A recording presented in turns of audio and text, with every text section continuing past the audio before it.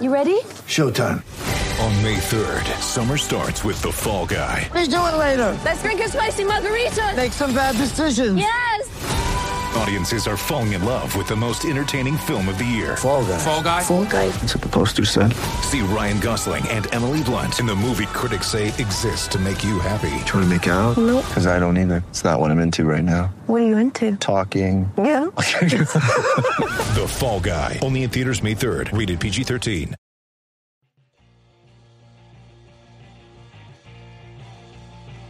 You're listening to the E2C Network, podcast by Auburn fans for Auburn fans. Brought to you by the Auburn Uniform Database. Visit them at auburnuniforms.com. War Eagle Auburn fans, welcome to Inside the Jungle, your source for Auburn men's basketball analysis and discussion. Tonight we're going to be breaking down another Auburn men's basketball game, this time the beginning of SEC competition. Your Auburn Tigers go on the road to Stark Vegas to take on the Mississippi State Bulldogs, and I am pleased to tell you, as many of you well know, the Auburn Tigers come out victorious by the score of 80-68, pushing their record to 13-0 on the year and a 1-0 start in conference play. Still one of the two unbeaten teams in the nation. We're going to break down all of the action, the news, and storylines from this game. To do so, brought in my friend and my co-host, Mr. Drew Hooper. 1-0, baby. How's it feel? It feels pretty good. It was looking pretty ominous there for the first 15 minutes of the game, but apparently that is 2019-2020 Auburn basketball for you. It's just the way things are going to go this season. I've just convinced myself of that. Just expect the team to get a lead no matter who they are, how inferior they may be. They're still going to get a lead on Auburn, and then Auburn's just going to slowly chip away and basically beat the will out of you to win and eventually take the victory home. At least that's the way it's played out thus far in the game here. And I want to kind of, before we jump into actual game conversation here, I want to have a couple of interesting notes just kind of surrounding Auburn basketball right now. Something we picked up on the broadcast tonight is that Auburn is one of the only teams to allegedly, I bet you if you really looked into the stat, it probably would be 100% true, but I'm going to go with it for now. According to the broadcasters tonight, they're the only team to keep their starters completely the same for every game this season. And I think that's quite interesting that no other team has done that, seeing how there's 200-something teams in college basketball. But, Drew, you got to think that has contributed to Auburn's success, that the consistency has allowed them to get really comfortable with each other, and when these tough situations arise, they don't crumble. Yeah, definitely that's got to help, just Bruce Pearl being confident and knowing, these are my guys, this is my rotation, and I'm set and secure on that. And really, it goes back to the old adage, if it ain't broke, don't fix it. And right now, you're sitting at 13-0. It's not broke, so why is he going to mess with what's working so far? I wouldn't say it's broke, but I would say there are times it takes a little while to get that engine churned up. We saw that tonight. Offensively was mainly what we're speaking of here. Defense, I think we have seen pretty much consistent play throughout non-conference and now at the beginning conference play. But the offense at times has just taken quite a while to get things rolling, and it can make for some interesting first halves in Auburn basketball. Also, another note, Auburn coming into this game, I found this very surprising, 2-15 in the last 17 games at Stark Vegas.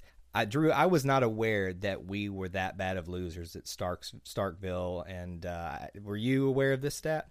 No, but it does seem right. You got to think, Mississippi State's always had decent teams. Right.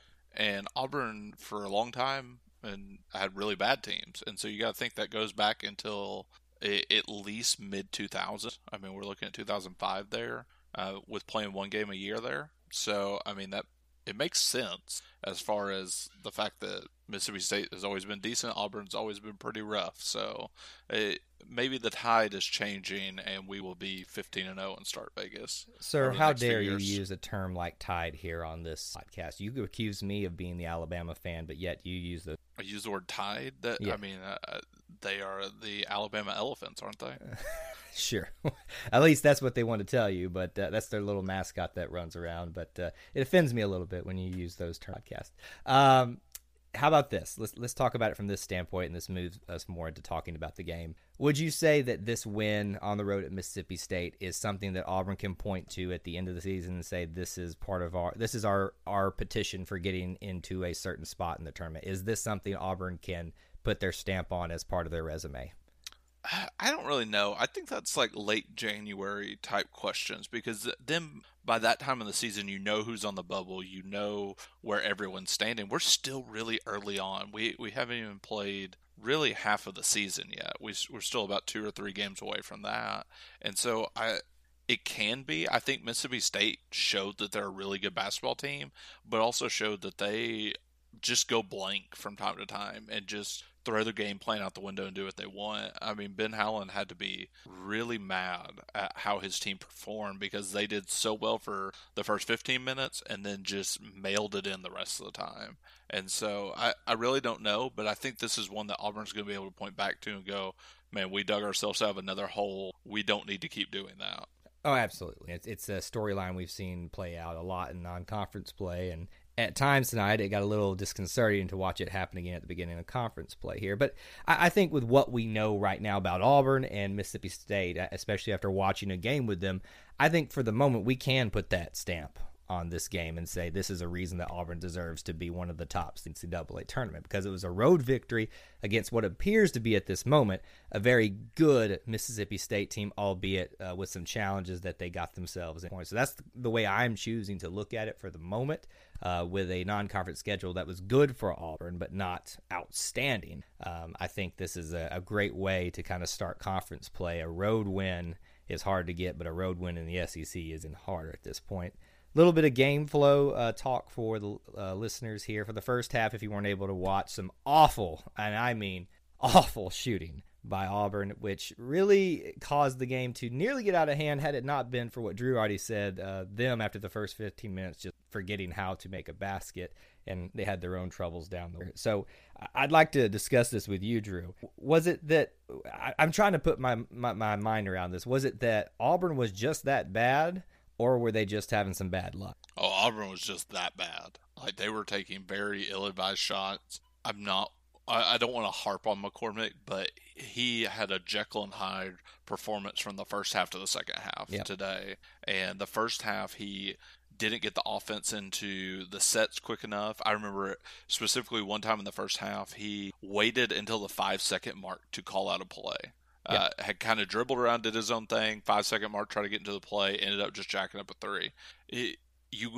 That's got to work out of your system. You can tell that he is still learning on the job, and obviously second half went in, made the adjustments, came out, had a on-fire half, but that was the big struggle. And Auburn tends to be one of these teams as well. Whenever it doesn't click from the get-go, we love to keep trying to shoot the three.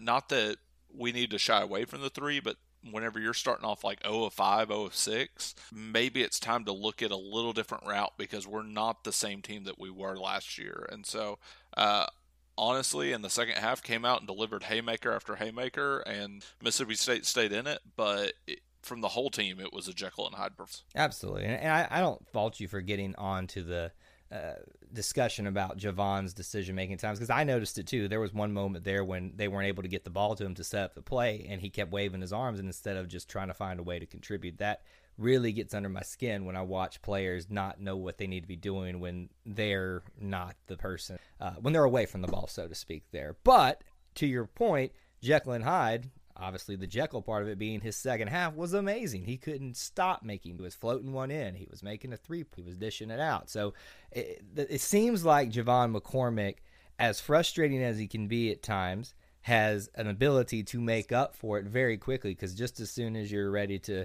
say something about him, he does something really great. I would like to see him, as you said, work some of these kinks that he's had at the beginning of games out of his system so that we don't get ourselves into some of them.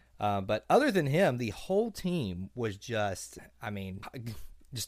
awful shooting. Now, if you look at the percentage shooting, field goal percentage was 42% for Auburn. That's mainly, thankfully, to a second half that was a lot better. 3-point percentage was 23% from the field. And really the thing that kept Auburn from getting out of hand in the first half was that free throw percentage. 70% on the game, so not great by my marks, but still pretty good. Drew, if Auburn doesn't make those free throws, this thing probably goes a lot different way from the beginning of the first half. Oh, for sure. Especially like you're talking about in the first half. They made them down the stretch in the second half, but that definitely in that first half we were getting to the point where it was going to be critical mass if we did not knock down our free opportunities, because it was 17-8 at the time.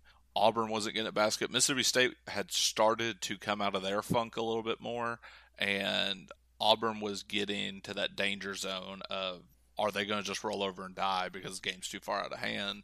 But thankfully, players started getting into the line and really knocking down their shots. Dowdy had a couple where he got in the lane, McCormick as well. Wiley started getting fouled, and really that kind of helped see the ball go through the basket, know that that was an actual reality, and then the game started to pick up from there. Yeah, definitely did. And speaking of just kind of how the game picked up, well, not even picked up for me, the energy level in this game was from the very get-go. You could tell that this was the beginning of conference play. Both teams and both fan bases were super excited for this.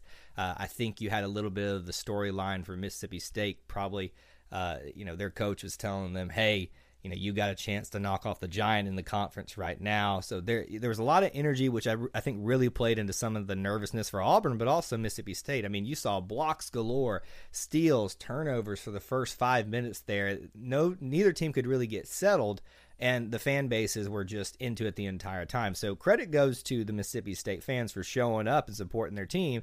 But I got to tell you, Drew, I was surprised at the amount of Auburn fans that came to the Hump to support the Tigers. I mean, so much so that you could hear "It's great to be an Auburn Tiger" chanted out at the end of the game. Now, granted, it was very quiet at the end of the game from the Mississippi State fans, but what a turnout from our Auburn fans. Yeah, for sure. And I mean, I talked about it on the last episode. Bruce said probably the best time to be able to see this Auburn Tigers team is going to be on the road, because all the games at home are sold out. And you know what? People who have watched this team rise have maybe been Auburn grads or Auburn fans just for the football sake for years, are finally like, well, we have something in basketball that we can really cheer about. And you know what? That's resulting in giving us a little bit of an advantage on the road, just to see some friendly, familiar faces and to hear some sounds of home whenever you're in those arenas. Yeah, it's going to make a great advantage for having a team that's worthy of traveling with to some of these places. As we get further away from home, it's going to be, I'm sure, harder for Auburn Tigers fans to follow them. But the thing is, those that are there regionally, say for a Texas A&M game, are now probably more excited to go see their Tigers as they come to the regions where they live at right now. So definitely, if you cannot make it to Auburn Arena and experience that atmosphere, you definitely need to come over to an away game and check out the Tigers right now. For Mississippi State, Drew, the big storyline also was the return of Nick Weatherspoon, which we kind of broke on our last episode. Not us breaking the news personally, but just kind of discussing the breaking news. And it kind of concerned us a little bit, and I think rightfully so, when we look at how Nick Weatherspoon contributed in this game. If you just look at his stat line, 18 points, 6 for 7 from the free throw line, 2 rebounds, 2 assists.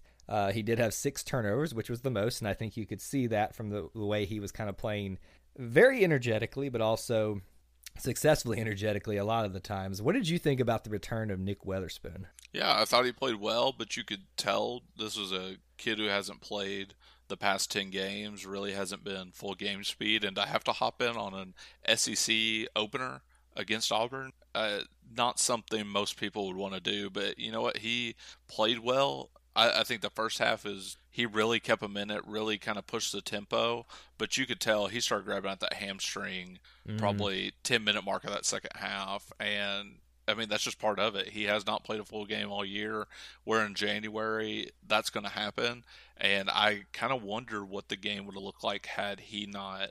He never went out with it, but you could tell he was obviously affected by it. He didn't cut to the lane as much, really wasn't looking to get his shot off in that way. And so you kind of wonder what possibly could have changed had he not come up a little bit limp in that game. And on that note there, though, Drew, what you know about Nick Weatherspoon? Obviously, Quindary Weatherspoon, who's no longer with the team, has moved on to greener pastures. He had a confounding effect on the Auburn teams at times with how, and other teams as well, with how good he was. Do you think Nick Weatherspoon, if he's healthy, can be that for the Mississippi State Bulldogs? I don't think so. I think he is a really good player, but I think him and his brother are vastly different players. I think he's a good guy to go out and get you probably 12 to 15 points a game. I mean, we see him drop 18 in this game. But as far as doing all the other little things, he's not wonderful on defense. He is serviceable. He doesn't rebound at a high clip.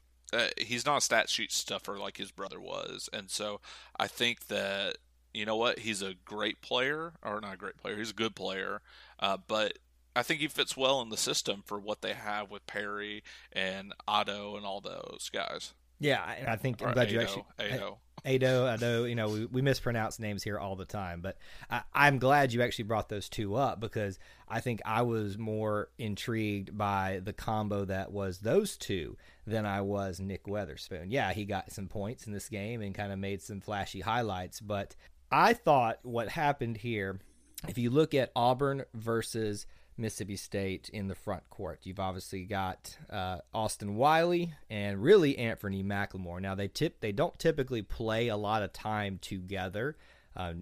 Bruce Pearl likes to spread them out, but you saw Ado or Adu, however you say his name, and Perry together a lot on the floor, and it kind of forced a bit of a chess match there with the big men for both sides, and which got Anthony McLemore into some foul trouble there, with him having to come spot some time Austin Wiley every now and again. So I thought Mississippi State kind of exposed a way to kind of hurt Auburn a little bit, is if you've got a really good big man combo to use against them, that you could possibly get one of the two in foul trouble and then force Auburn to stick their entire way with either Anthony McLemore or Austin Wiley and really force the ball into them. What did you think about that aspect of it, but also that combo from Mississippi State? I mean, I get it. There was a little weakness there. I thought McLemore was just very undisciplined in how he played defense today. He got up in the air on the ball fake far too often. But with that, I think you saw the chess match going on, like you mentioned, but I think Auburn won that, because really what it opened Auburn up to do is, yeah, you had to defend that on the defensive end, and it was like playing volleyball at that backboard a lot of times, trying to get a rebound on defense, but Auburn did well with their guards rebounding today. The big key that I saw Auburn exploit on the offensive end, those guys couldn't switch off of their big man, and when they did, they were getting onto a quicker guard and would be able to lay it up. McCormick and Dowdy were getting in the lane, but McLemore and Wiley would put themselves on the block and just pin their guy in, and you're seeing McLemore, Dowdy, and all those guys just get into the lane and do that little floater. And we saw so many floaters, those mid-range jumpers go down right in the middle of the lane. And I think it was because the big men for Mississippi State were engaged to their defender, or they were engaged defending their Auburn big man and couldn't step out and block the shot. We saw a lot of block shots today, but I think we would have saw more had Bruce Pearl not committed to doing a lot of too big sets today. Yeah, there were a lot of block shots in this game, 6 for Auburn, 12 for Mississippi State. I think credit goes to Mississippi State there for their combo, for doing a great job there. And I did really notice a lot of the floaters, as you said, whether it was from the big men or the guards for Auburn.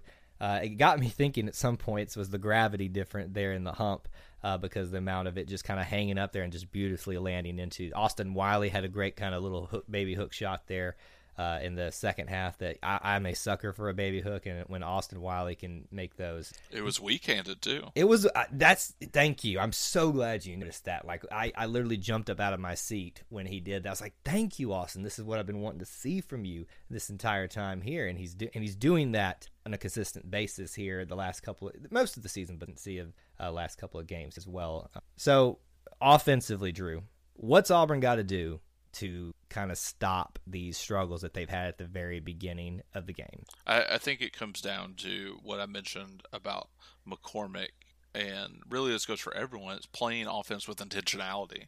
You can't go out there and be half-hearted about what you're going to, or non-committal. You have to understand, if you're not pressing them on the break, you're going to have to get into your half-court set, because typically what you're wanting to see is you get into your set at like the 20-second mark, run it, if it doesn't come off, you have 10 more seconds to get into your second set, and you have options. Right now, Auburn's not playing with options, and I think that's costing them a lot of points off the board. I think if they take a step back, get into their offense quicker, make the intentionality behind it, you're going to see Auburn get better looks because they're going to be able to throw multiple sets out during a possession rather than having to settle with, okay, we're going with this, and this is it is what it is. It's almost like a quarterback getting the play at the 10-second mark, and he's not able to look at the coverage, look at where the Mike linebacker is, anything like that. It's the same here. Like, you have to be able to look at what the defense is throwing at you. How are they going to defend it? If that doesn't work, being able to swap the play. And a lot of that comes with the guy who's running the point, whether it's Dowdy, whether it's McCormick, whether whoever it is, they have to have intentionality pressing the ball and pressing the offense into gear. Yeah, and those struggles that whoever was bringing the ball up had at the beginning of the game obviously were negated by the end of this here because all our starters end up in double digits. Pretty good night for such a considerably awful start offensively for Auburn. And one we should point out who probably, 28 points from McCormick is pretty awesome, but I think what I would consider the hero of the game, personally, would be Danjel Purifoy. Again, we've talked about him before. He has found a way to kind of just hang out in the starting lineup, but not do a whole lot until it is the perfect time, and then he strikes like just this snake in the jungle that you never see, and then it's over with. Because at a very critical point, I think Auburn was only up by 2 halfway through the second half. He goes on an 11-0 run, well, not 11-0, but it was a big run, 8-0 run by himself, and just takes the wind out of Mississippi State's sails. Drew, it's my opinion that if Danjel doesn't knock down at least some of those shots, Auburn doesn't win this game. Yeah, I think that's probably pretty accurate. Auburn's either not winning or you're in a much bigger dogfight than you wanted to be at the end of that game. And you know what? Bruce has intentionality with that. Like, he wants Purifoy to get going early because he knows if he gets him that confidence early, Purifoy is gonna eat. And he missed his first 2 shots, really struggled. He's been struggling off and on the offensive end, but really playing very lockdown defense for the most part. So while he's not stuffing the box score on that end, he is doing his bit on the defensive end. And you know what? I'm waiting for when the dam finally breaks open for Danjel Purifoy, because he's a scorer. Like, that's what he came to Auburn as. He came to Auburn as a really good player who knew how to put the ball in the bucket, and I'm waiting for when that dam breaks open. I hope it's against a big opponent. I mean, I hope he's the one who ends up putting the nail in the coffin for the Alabama basketball program in a few weeks. But like, you just know it's coming. His shot's too pure. He works too hard. It's all gonna click shortly. His shot is pure, just like his name is Purifoy here. That's a bad joke there, but not as look. There were some times that, and this is not even a basketball like important thing here, but I forget the guy's name who was the SEC Network announcer, but he was struggling with people's names tonight. He was calling Okoro Koru, and he kept calling Purifoy Purify. It made me just roll my eyes every single time he messed up someone's name. And I guess we should be used to it because nobody could get Mustafa right forever. But surely, like you said, his shot is very pure and it kind of matches. Any other takeaways from you from the Auburn-Mississippi State game? 2 bench points. That can't happen. Yeah. We have too many great players off the bench, or good players that are going to be great, and to only muster 2 bench is just really unacceptable. I think I don't really know whether everyone came in with the same mentality today. It just looked like when the bench guys would come in, they were a little bit out of sorts, and maybe it's because other than Anthony McLemore, that was everyone's first SEC game off the bench. Yeah. And so I mean, life comes at you hard in the SEC, hard and fast. And you know what? I think that's going to be something that they grow out of. But ultimately, that helped Auburn be in a tough spot there for a while. Is that the consistency off the bench that we've seen all year? Bruce Pearl wasn't able just to pull a guy off the bench and throw him in and then go make a difference. They struggled with the pace at times. They had defenders in their jersey at all points in time, and that really threw the Cambridge and Johnson and Flanagan off their game. Alan Flanagan looked really rough today, where he's typically been a pretty high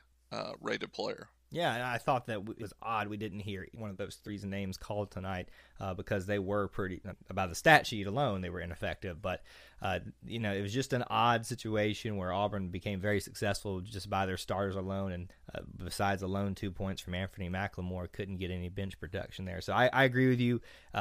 While it is impressive that your starters were that effective, it's also disconcerting to see in the first SEC game not a lot of support on the back end there. So hopefully that changes going forward. And I think the next game, honestly, would be one where they can kind of cut their teeth in SEC play against what should be an inferior opponent. Right now, we're going to be in our next game taking on the Vanderbilt Commodores at home in Auburn Arena. It's going to be a late night game for most, 8 p.m. Central Time, coming up this Wednesday the 8th on SEC Network. You can watch it there.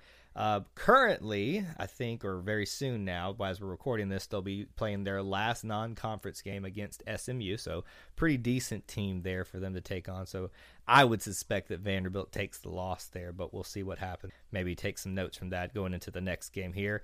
As we talked about in our SEC preview, their signature wins would probably be Davidson and Buffalo, with a worst loss probably being Tulsa here. So Drew, has your opinion changed at all since we last talked about Vanderbilt? Are you feeling any type of concern about them coming into Auburn? Not really. Like, it's one of those, they can get hot, and you really hope it's just not against you. But I think this Auburn team has shown resilience enough that they're going to be able to fight through it. As far as the bench players who struggled today, thankfully this one's at Auburn Arena lets them get their feet a little bit wet, because if we're playing Vanderbilt at Vanderbilt, I actually think that'd be a little bit difficult for him, because I know you hate that stadium down at Memorial Coliseum, but that's going to be difficult for a first-time player. SEC, Vanderbilt's not really a hostile environment because doctors would be nice, but it's one of those, it's a little, it throws you off your kilter, off your axis, to have to look all the way down to the baseline to see your coach. But we don't have to go to that place this year. It's one of the more infuriating things in college basketball for me is that court. And anyway, that and the guy from South Carolina that I can never remember his name, but you think I would, as much as he frustrated me so many years ago. Those are like the two things in college basketball that have gotten me the most infuriated over time. But thankfully, we'll be in Auburn Arena for this game here. It's their first SEC game, so if the storyline that happened in this one with Auburn and Mississippi State holds true, you might expect Vanderbilt, which already has some struggles in non-conference play, to have some struggles in their first SEC game against the best team in the SEC currently right now. Now, you have to think about this, though. They have a very good player in Aaron Naismith. He's a sophomore forward, scoring 22.9 points per game. Another guy to keep an eye on, Kelvin Brown, a senior forward, is getting 6 rebounds per game. So, Drew, from my opinions here, if we keep Aaron Naismith in somewhat check and don't allow anybody else to go off, this should be a pretty easy win for Auburn. Well, that's where the kicker is. They have Naismith, who sits at 22.9 a game, basically 23 points, and then they have Sabian Lee, who sits at 16.4 points a game. So they have 2 players who score in the top 10 in the SEC in points per game, and they get to the line a decent rate. They get to the line at least 5 to 6 times a game, which that adds up. That's fouls, and you know what? They're pretty good players, and so that's where my nervousness comes in for Vanderbilt. Is if those 2 players get hot, that's kind of nerve-wracking, because they can fill up the basket pretty quickly. Absolutely. It's a possibility they could. I think it's going to be a little bit hard for them to get going in Auburn Arena, and I know everyone's excited for the first SEC home game. So as good as the atmosphere was in Starkville, I will bet that it's going to be even more raucous when it comes to Auburn Arena, and even at an 8 o'clock or 9 o'clock game for Eastern Time folks for their hometown Auburn Tigers here. But I think if Auburn can shut one of those 2 down, this should be a pretty easy win for them, and hopefully I won't put my foot in my mouth as we talk about this game later on down the week. So that's going to wrap up our discussion for this Mississippi State game and looking ahead to the Vanderbilt game. Quick update for you for the women's program. Sadly, their SEC beginnings did not start so well. They took a 55-77 loss to Vanderbilt, so they did not get the good vibes going in terms of competition with Vandy in basketball this year. But they will be not having an easier task up ahead for their next game. They'll be taking on number 20 Arkansas. They're number 20 currently. Tomorrow, we're recording this on Saturday at 2 p.m. You can watch it on SEC Network. So might be a little bit rough for our lane 4 next game or so. That's all we have for you on this discussion and this episode here. But Drew, before we get out of here, let's give our contact information. You can find me on Twitter at TigerEye24. Where can they find you? Find me on Twitter also at Drew_HO. And thank you guys for listening to another edition of Inside the Jungle. Until we talk again, War Eagle.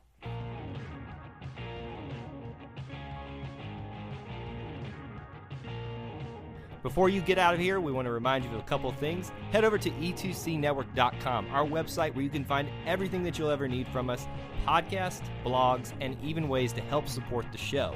If you want to find individual episodes, you can download all of these on iTunes, SoundCloud, and Google Play. So until we see you again, I want to remind you of one thing, that here at the network, we believe in Auburn and love it. The only question remains, do you?